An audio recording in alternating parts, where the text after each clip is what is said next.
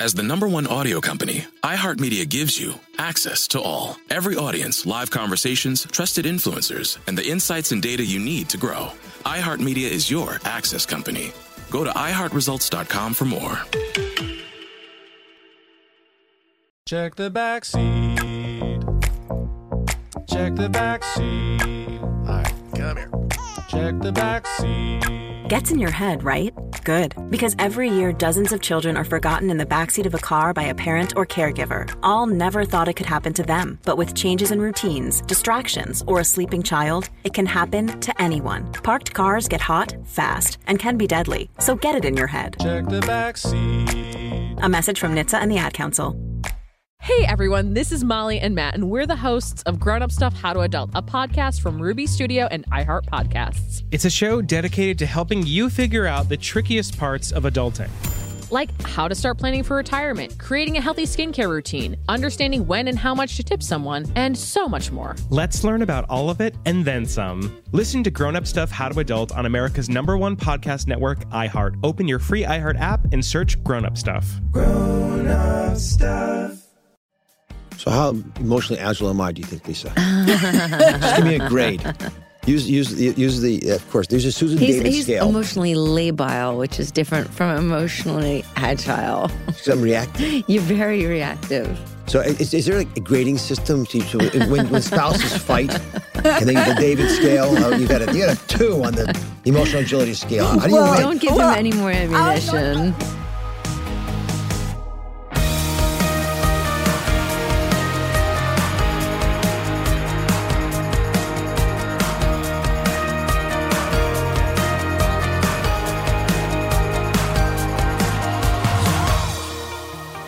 Hey everyone, I'm Dr. Oz, and this is the Dr. Oz Podcast. Have you ever questioned the way you navigate your inner world, the way you think, feel, even the way you react to the emotions you experience every single day? My next guest argues that you should, because our awareness of those feelings is the single most important determinant of our success in life. Dr. Susan David's latest book, Emotional Agility, strives to help all of us direct the complex system of our thoughts and feelings with acceptance, purpose, and open mind, even arguing that being negative can be more positive than we think. Dr. David, thanks for joining us today. Thank you for inviting me. So I was struck as I began looking at your work at how much you push back on the traditional ways we talk about coping. Being positive, stay above. What is wrong with the way that we react right now? So let me first say that I have nothing against being happy and nothing against being positive. But being positive has become almost a new kind of moral correctness. People with cancer are automatically told to stay positive. People who are experiencing discrimination are told to stay positive. There's this idea that if we just grit our teeth and stay positive, that life will be fine. And there are a number of problems with that. Firstly, we know people who focus on the positive and actually ignore the signals that their emotions are telling them don't then get the capacity to change their lives in ways that are more fulfilling and more meaningful. And secondly, we know that people who strive in ways to just be happy actually over time become unhappy, paradoxically. Our emotions have evolved to help us figure out life and figure out the world. And when we just ignore important parts of ourselves, our difficult emotions, we can actually keep ourselves stuck rather than moving forward. I'm going to give you a little quote from the book. When the ground is constantly shifting under us, we need to be nimble to keep us from falling on our faces, referring to being emotionally agile in a way that we approach our day-to-day life. And it's an interesting phraseology. For folks who are going to read the book in the future, give them a little tidbit about what emotional agility is and what should they expect if they have emotional agility. Well, let me start with the opposite, which is emotional inagility. Emotional inagility is where we get stuck in a way of being that doesn't serve us. It doesn't serve our values. It doesn't serve how we want to parent, how we want to love, how we want to come to our relationships. And we often get stuck. We often get hooked into ways of being that are autopilot. So we might shut down when someone starts a particular conversation that we find uncomfortable. We might be so stressed when we come home from work that although we value being present, we don't engage with our children. And so what often happens is we get stuck in ways of being where our thoughts, our emotions, and sometimes even our stories about who we are, what we deserve in life, what kind of relationships we deserve, those kind of things can start to dominate us and hold us hostage. Emotional agility is the opposite. Emotional agility is being able to be with yourself in ways that are curious and compassionate and courageous, because sometimes we see things that we don't like, or we realize that a relationship or way of being isn't working for us. So it involves being able to be curious, courageous, and compassionate, but to not let those thoughts, emotions, and stories drive us, to rather bring our values front of mind and allow our values to be the litmus as to what actions we want to take in our lives. I think though, with the emotional rigidity you're talking about, isn't it primarily because we're not even really aware of how we're reacting? That I think emotional consciousness has to kind of supersede even the ability to be agile. Absolutely. So when we are emotionally rigid, often what we're doing is we are either just going around life on autopilot, or we've got stuck into habits or ways of being that don't serve us. We come home from work, we're trying to be healthier, but we're stressed, so we automatically go to the chocolate box. There are ways of being that are very habitual that can keep us stuck. And so a very important part of emotional agility is first what I call showing up to our emotions.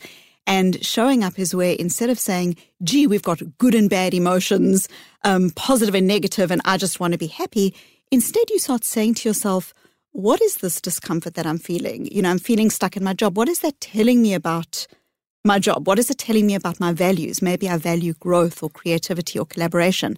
And so when you start engaging in a more willing, accepting way with your emotions rather than being judgy about having them, we open a whole world to ourselves that allow us to move forward with greater levels of purpose.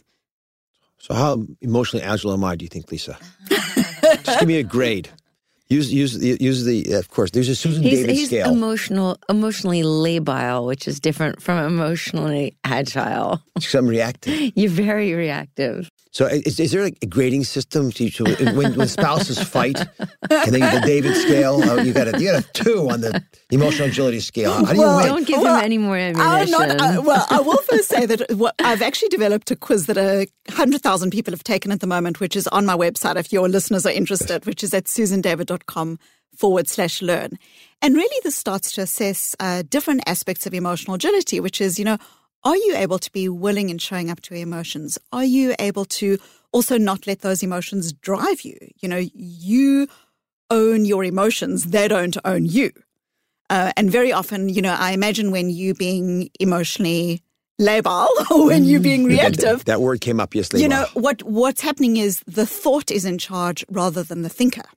It's like, I'm angry, therefore I'm going to lash out. I'm not putting words in your mouth, but I'm going to say something. I feel prosecuted and persecuted. Oh, no, don't.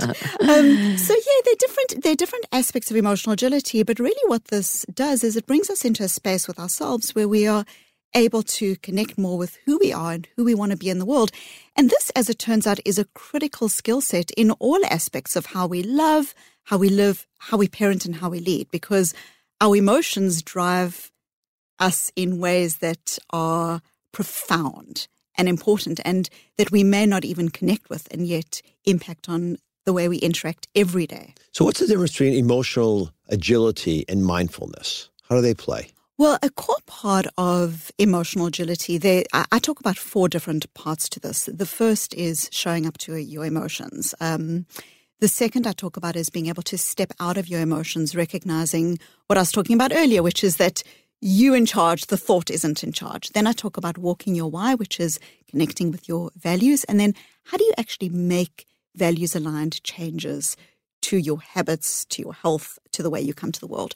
Mindfulness is a subset of that. It's a small part of emotional agility, but it's important. And mindfulness is basically the second part, which is being able to notice your thoughts and emotions, but not let them drive you. And of course, when we're being mindful, what we're doing is we're moving from the stage where, let me give you an example of non-mindfulness, okay? Non-mindfulness is where you say something like, I am sad. Okay, I am sad. And what you're doing when you're saying I'm sad is really the language of I am sad says all of me is sad, 100% of me is sad. I am fully identified with being sad.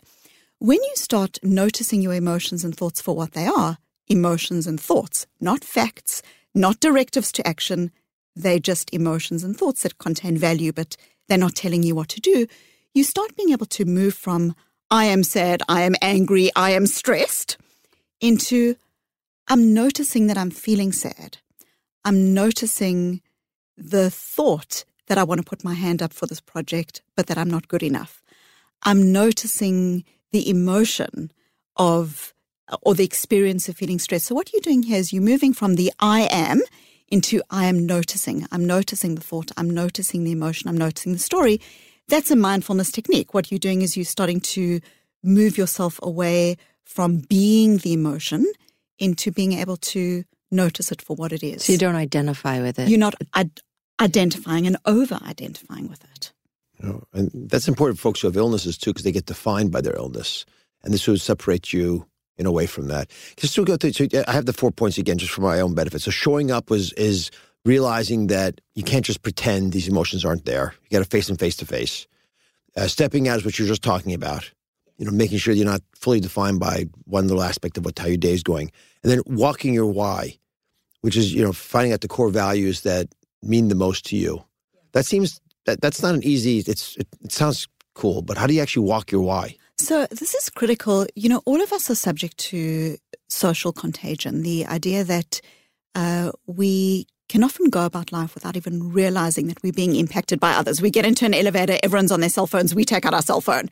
We know, for instance, that if you're on an airplane and you're trying to lose weight, but your seat partner buys candy, your chance, even if you don't know the person, your chance of buying candy increases by 70%.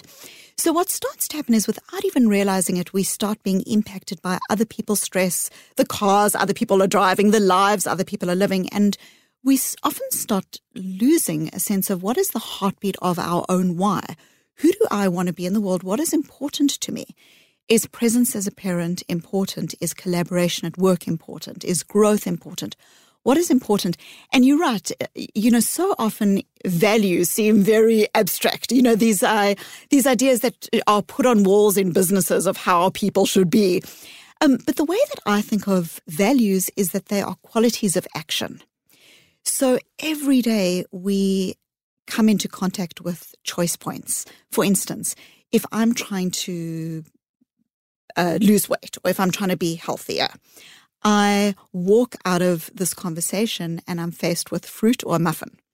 My choice point, one of them will bring me towards my values, one will bring me away from my values. When I go home from work, I am faced with a choice, which is, do I bring my cell phone to the table or not? That is a choice point. And the way that I think of values is that they are these ways that when we bring them front of mind, and we can talk about how to do that, but when we bring them front of mind, they protect us from social contagion, and they become a key compass that allows us to move forward, not without stress or without conflict, but move forward with greater levels of clarity in how we make our choices. Could you give one of those techniques you said that we could talk about? Yeah, absolutely. Because it's a hard thing to do. It's a really hard thing. So first, let me say that when I spoke earlier about showing up to emotions, this is one of the reasons why our difficult emotions are so important, is so often underneath our difficult emotions are signposts to those values. For instance, I'll talk about parenting. I've got a 9-year-old, I've got a 5-year-old, I'm often on the road, and so sometimes I experience guilt. Okay. When you hook into But you're not guilt, a guilty person. But I'm not a guilty person. And I'm not seeing that guilt as fact. When you hook into guilt, you start saying something like, I am a bad person, I am a bad mom, and you start beating yourself up.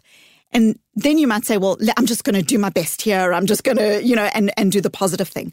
What I'm suggesting is that guilt is a signpost that you, for instance, value connectedness with your children. And maybe you're feeling a little bit too little of it. So underneath our difficult emotions are so often signposts of the things we care about. I've never met someone with depression who isn't at some level concerned about, how do I better be in the world? Social anxiety, how do I better engage with others with my life? Boredom at work, creativity and collaboration are important. So the very first aspect of emotional agility, the showing up piece, is saying, what is the signpost beneath this difficult emotion? What is it telling me? From there, we then start being able to surface, actually, there is this value that I may be ignoring in the busyness of my life and that I need to connect with more. Some other questions you can ask yourself is, when I go to bed at night, what did I do today that felt worthwhile? Worthwhile is not the same as fun, because we can often do lots of stuff that's fun, but it didn't feel like it was growing, worthwhile activity. What did I do today that was worthwhile? How can I start doing more of it? Those are the kinds of questions, and I talk about this a lot in my book, Emotional Agility, that are critical to start surfacing our own heartbeat, which is fundamentally protective and critical to our mental health, physical well-being, and our ability to flourish. We're only just scratching the surface here. We got a lot more to discuss, so stay with us. Snakes, zombies, sharks, heights, speaking in public. The list of fears is endless. But while you're clutching your blanket in the dark, wondering if that sound in the hall was actually a footstep, the real danger is in your hand, when you're behind the wheel. And while you might think a great white shark is scary, what's really terrifying and even deadly is distracted driving. Eyes forward, don't drive distracted. Brought to you by NHTSA and the Ad Council. Hey everyone, this is Molly and Matt, and we're the hosts of Grown Up Stuff How to Adult, a podcast from Ruby Studio and iHeart Podcasts. It's a show dedicated to helping you figure out the trickiest parts of adulting. Like how to start planning for retirement, creating a healthy skincare routine, understanding when and how much to tip someone, and so much more. Here's a clip from an upcoming episode featuring the weekly home checks, Keyshawn Lane, that you won't want to miss. A common mistake that a lot of people do, they use fabric softener when it's not so great for your clothes. Should we never be using fabric softener? No, you should not ever be using fabric softener. Oh. It leaves a deposit on our clothes, which is also left in the machine. And it also makes the clothes highly flammable. Wait, what? Yes. What you want to do instead is just use a quarter cup of vinegar. And that'll make them softer? That'll make them softer. And if you wanted some kind of scent, you can use essential oils. Wow, wow, wow. Catch new episodes of Grown Up Stuff How to Adult every other Tuesday on the iHeartRadio app or wherever you get your podcasts. Grown Up Stuff. Hey, it's Zuko and Kayla from The Wake Up Call. Enjoy your podcast, but when you're done, don't forget about us. We have a radio show. We try to bring a smile to your face every morning. We also talk to some of the hottest country stars of today, and we like to share some good news with That's What I Like. Because Lord knows that's hard to find. When you're done podcasting your podcast, listen to us at 92.3 WCOL. Set your preset on your radio right now, and don't forget you can listen to us online on the iHeartRadio app. In Emotional Agility, actually in your TED Talk as well, which was superb, you talk a bit about your dad. And I think having folks understand how you came upon some of these insights would be valuable. Absolutely. So first, I should say that I grew up in apartheid South Africa. I grew up in a country and community that was committed to not seeing, to denial, to not moving into emotions in an accepting, recognizing way. And then when I was 15 years old, my father was diagnosed with terminal cancer, and he was given months to live. And I still remember he died on the Friday, and I went to school on the Monday. And what is remarkable is we live in a world where the fact is that life's beauty is inseparable from its fragility. We are young until we're not. We walk down the street sexy until one day we realize we are unseen. We nag our children to clean their rooms, and then one day they're gone making their way in the world. Or we are healthy until a diagnosis brings us to our knees.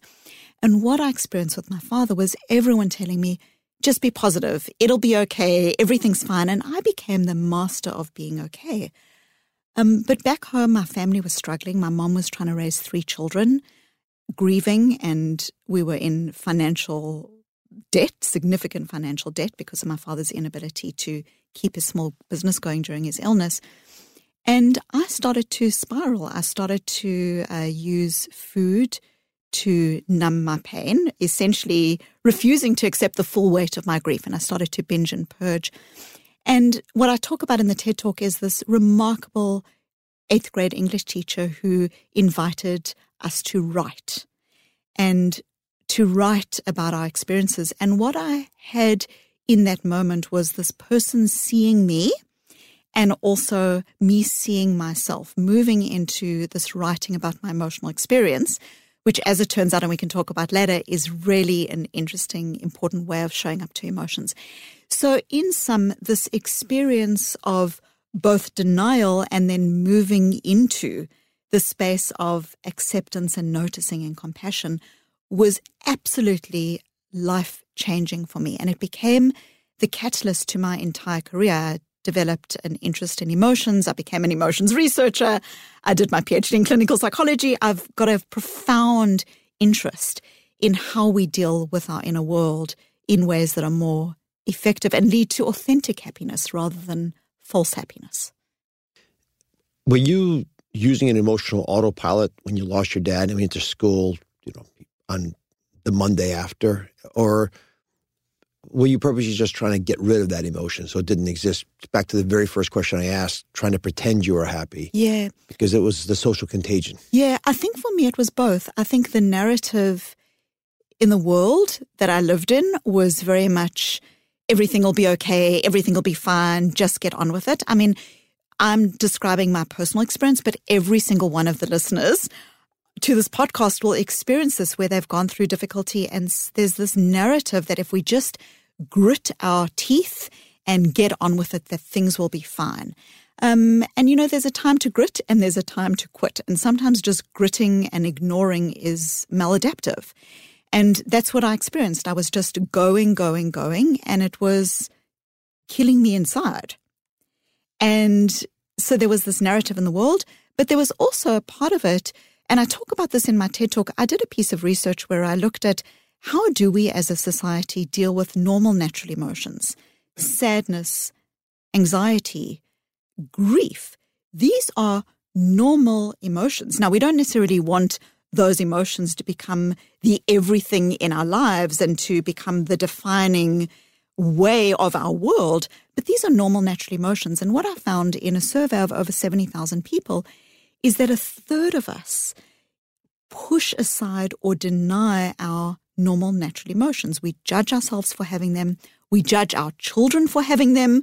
We inadvertently shame ourselves or shame others out of these emotions, and it doesn't work. So to answer your question, what I was doing is I was firstly on autopilot. And secondly, what I was doing is two things. Firstly, bottling emotions, which is in the world trying to just push them aside. But inside, sometimes at home, I would be dwelling on those. Neither of those are effective. Often what we do is we bottle emotions, we brood emotions. Emotional agility is a third way of being with our emotions, which is not about pushing them aside. It's not about letting them call the shots, but it's about being in a space with ourselves that's healthy. Weirdly, when you talk about these two places of either pushing emotion aside or, or letting them rule you, it feels like in my life and in the people around me, it's when you try to push them aside that they actually take over. And part of that repression, like saying you're not angry, then you're like annoyed by everything. So you're going to feel them one way or another, feel them consciously and process them so you can move on, as you talk about, or they're just going to dominate in subtle ways. Is that why you get mad at me sometimes? There are times, it out. I think innocently doing something, and it'll remind her of something else that reminds her of her being wrong. And all of a sudden... And it was like, I dreamed that you did something obnoxious, remember? And you never actually do something bad. Well, that's a different story. And then you remember the 393 times that the thing happened in a vague way. That's exactly what happens. Even when we push emotions aside, we think they're not in control, but in fact, they are in control. And psychologists call this amplification. We've all had this experience. You go on a diet and you try not to think of chocolate cake. And I gain 5 pounds. And what do? You dream of chocolate cake. Yep. Because there's a resource, there's effort that goes into pushing emotions aside. Or what we find is when someone says, I'm going to try not to be angry with my older brother at the Thanksgiving table, you might push those emotions down, but you kick the dog, you have an argument with your mother-in-law, you do. So bottling and brooding do not work, even though in society we have this idea that we should just ignore it and move forward. Yeah. It doesn't work. So do you like the concept of people being in a bad mood? And I'll just debate it a bit more. I've often found that people who are a bit depressed do their most creative work when they're feeling a little bit down because it calls for a change. Absolutely. I talk about this in my book. So the first thing I should clarify is when I'm saying that, what I'm saying here is that our emotions and our moods are important even if they don't feel comfortable. But we own them, they don't own us. And the example that I give in my TED Talk is I say something like, I can show up to my son's frustration with his baby sister. I can empathize with that. I can try not to push that emotion aside. I can show up to that. And at the same time, not endorse the idea that he gets to give his baby sister away to the first stranger that he sees in a shopping mall, okay? Right. We can show up to emotions without acting on them. The same with things like our moods, like anger. We know that very often when people are angry, when people are slightly neutral to negative, that actually what it does is it evokes a particular kind of thinking style. The thinking is more creative, is more able to kind of fine-tune, well, this person said I should sign on the dotted line, but I don't really actually trust them in my gut. What's going on here? And so when we've got the full range of our moods and emotions, what it actually does is it allows us to access different levels of creativity. You find that no solutions have ever been generated to major scientific problems. Well, I shouldn't say they've never been generated in the lab, but very frequently it's when people are under the tree, in the bath, etc. What's happening there is they've moved from the space of being very kind of focused into a more relaxed space, and being able to move from one emotional space into another, as it turns out, is actually critical for our ability to incubate ideas, be creative, and, also anger. No change ever came about in the world without anger. Anger heightens us to a sense of injustice or a sense that this is not okay. We just need to know how to channel it effectively. Well, I guess not channeling it effectively leads to hostility, right? Which is not so adaptive, where there is clear disadvantages. Yes. And so this is why this showing up, this openness to these emotions is critical, rather than pretending the anger doesn't exist. Then saying something like, okay, what is this anger telling me about my values? What's important? Oh, it's telling me that justice is important. It's telling me that fairness is important. Now, when you move to the stage of walking your why, how can I create greater levels of justice in the situation? How can I create greater levels of fairness? Let me give you a simple example, which is, imagine you've got a leader trying to give feedback in the workplace. Often that leader will say things like, I don't want to give this feedback and I'm just going to avoid it. But if you start to connect with what is important to you, fairness is important. How fair is it if I don't give this person feedback? How fair is it to the team? How fair is it to the individual? What you can start doing is you can start moving towards the thing that you need to do, but it's now not a have-to goal. It's now a want-to goal. It's imbued with a sense of values, the sense of kind of freedom and clarity of purpose that is very powerful, and that applies, I give a workplace example here, but this applies in real ways to health goals, to losing weight. When we have a sense of, I have to lose 5 pounds, we resist. But when we start connecting with the value that's underneath that, I want to engage more with my children, and my lack of health in a particular area is stopping me from doing that. What we start being able to surface is a want-to goal, a values-aligned want-to goal. And as it turns out, when we try to change our habits, want-to goals are far more powerful and sustainable than have-to goals. After the break, what you need to know about true happiness and artificial happiness, and how to tell the difference.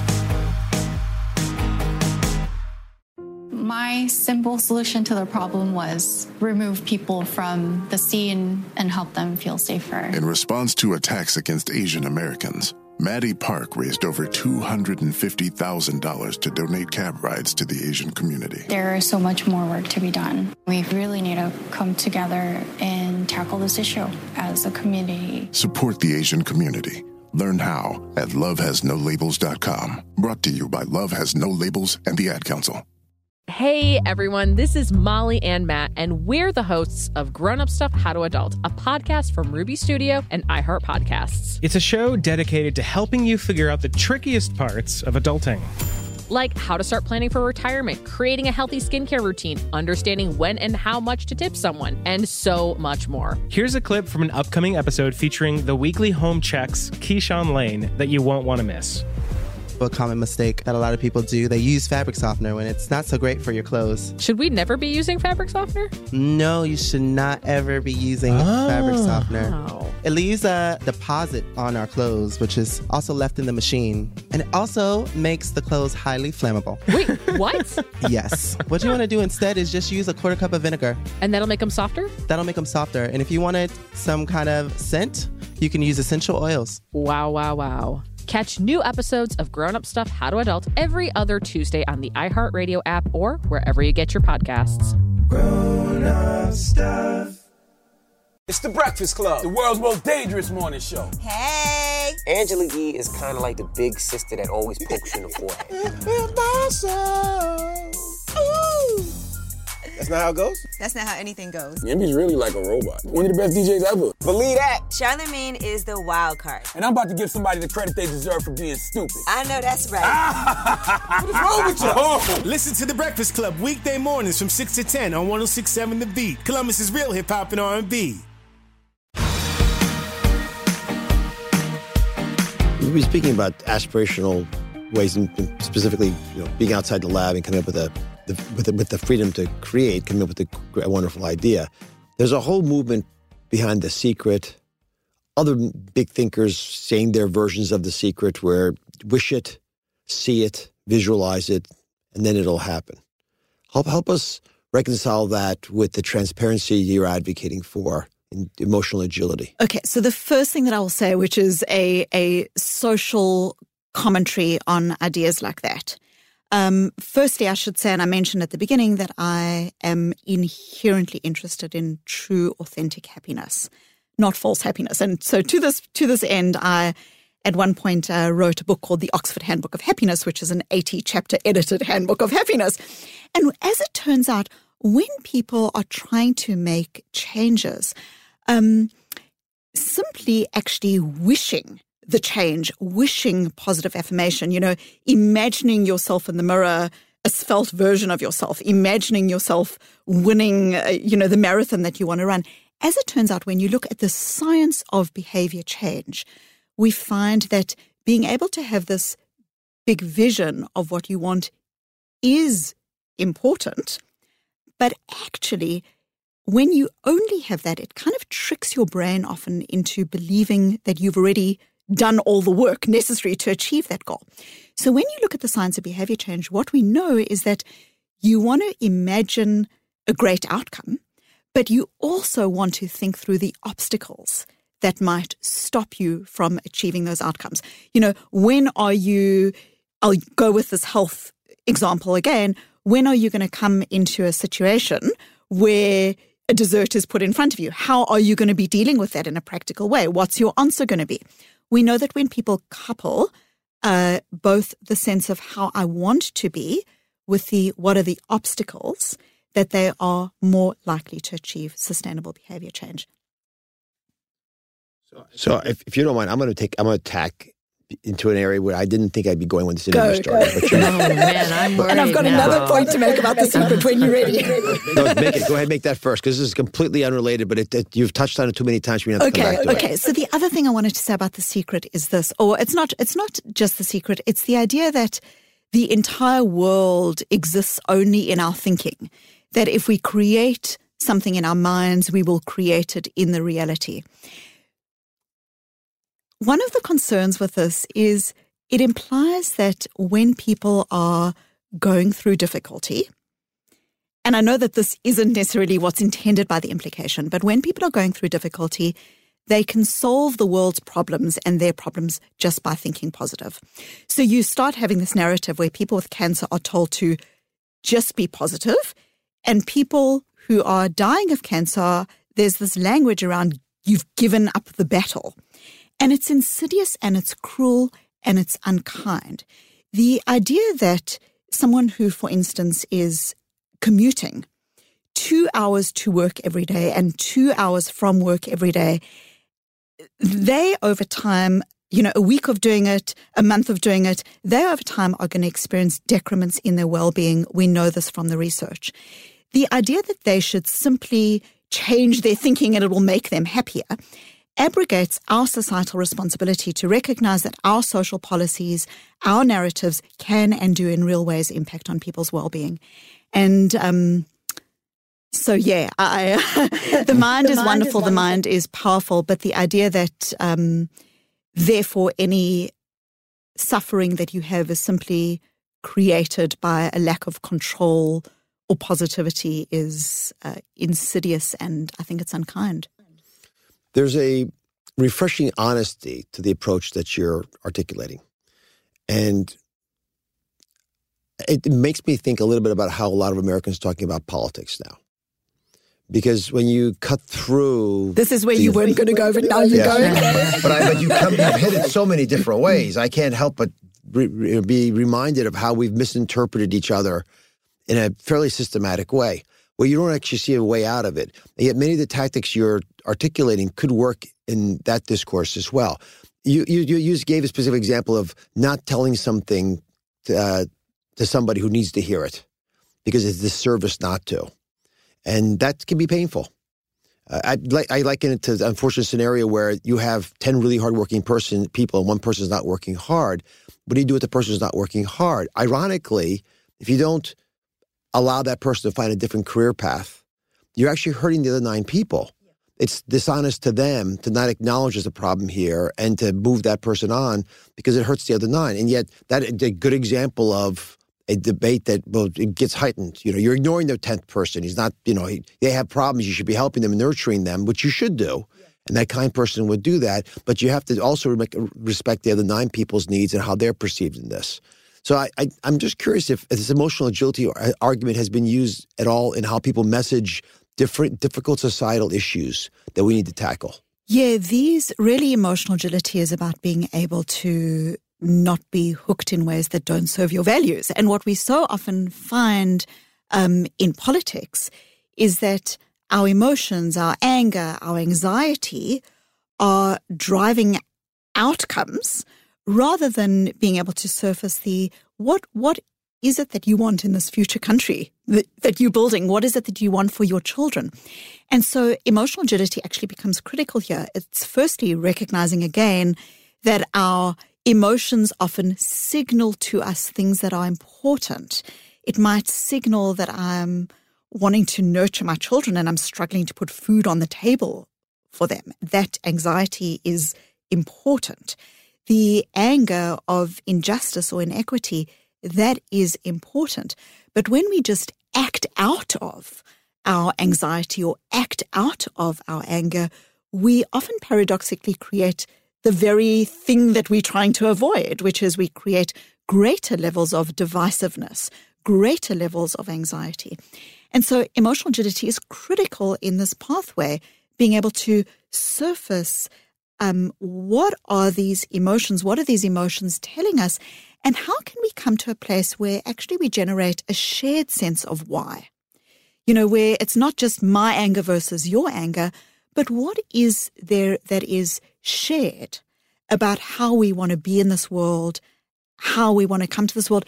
And it's interesting when you look at research, for instance, on climate change, or when you look at politics, what you often find is that when people are able to sit and talk rather than let their emotions drive them, there's often a shared why. It comes from different directions and different experiences, but there's often a shared why. Susan, I think that's self-evident, but what you're offering us is a language to allow that to happen. Yes. So instead of being defined as an unemployed coal worker in West Virginia, you're defined as a man trying to take care of his kids whose fear is he's not being the man he should be.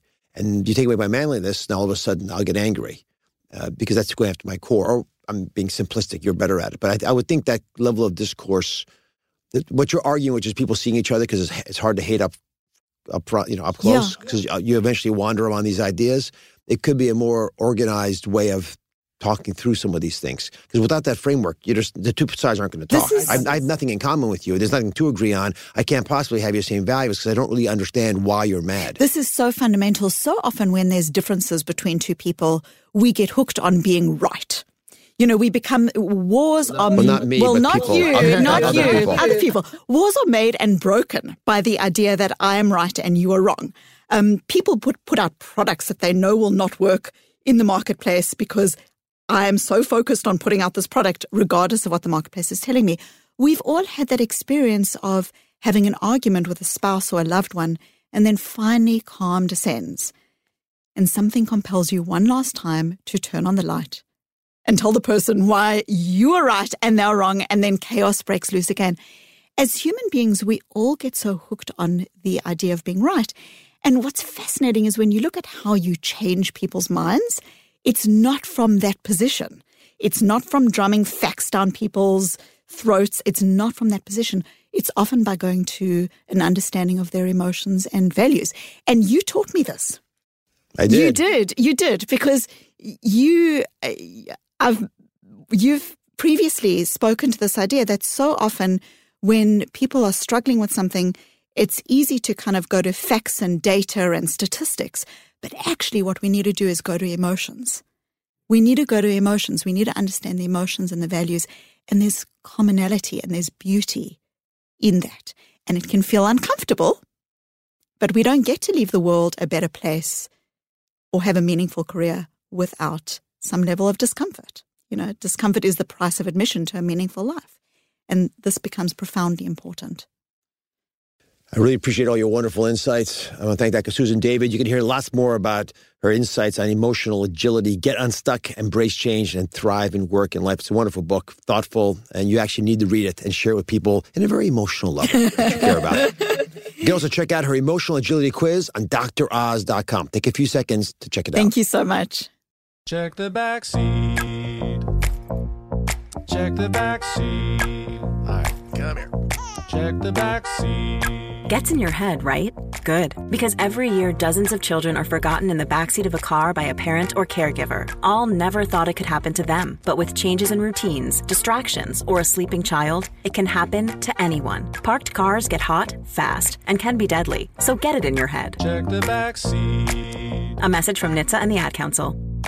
Hey everyone, this is Molly and Matt, and we're the hosts of Grown Up Stuff How to Adult, a podcast from Ruby Studio and iHeart Podcasts. It's a show dedicated to helping you figure out the trickiest parts of adulting. Like how to start planning for retirement, creating a healthy skincare routine, understanding when and how much to tip someone, and so much more. Let's learn about all of it and then some. Listen to Grown Up Stuff How to Adult on America's #1 podcast network, iHeart. Open your free iHeart app and search Grown Up Stuff. Grown Up Stuff.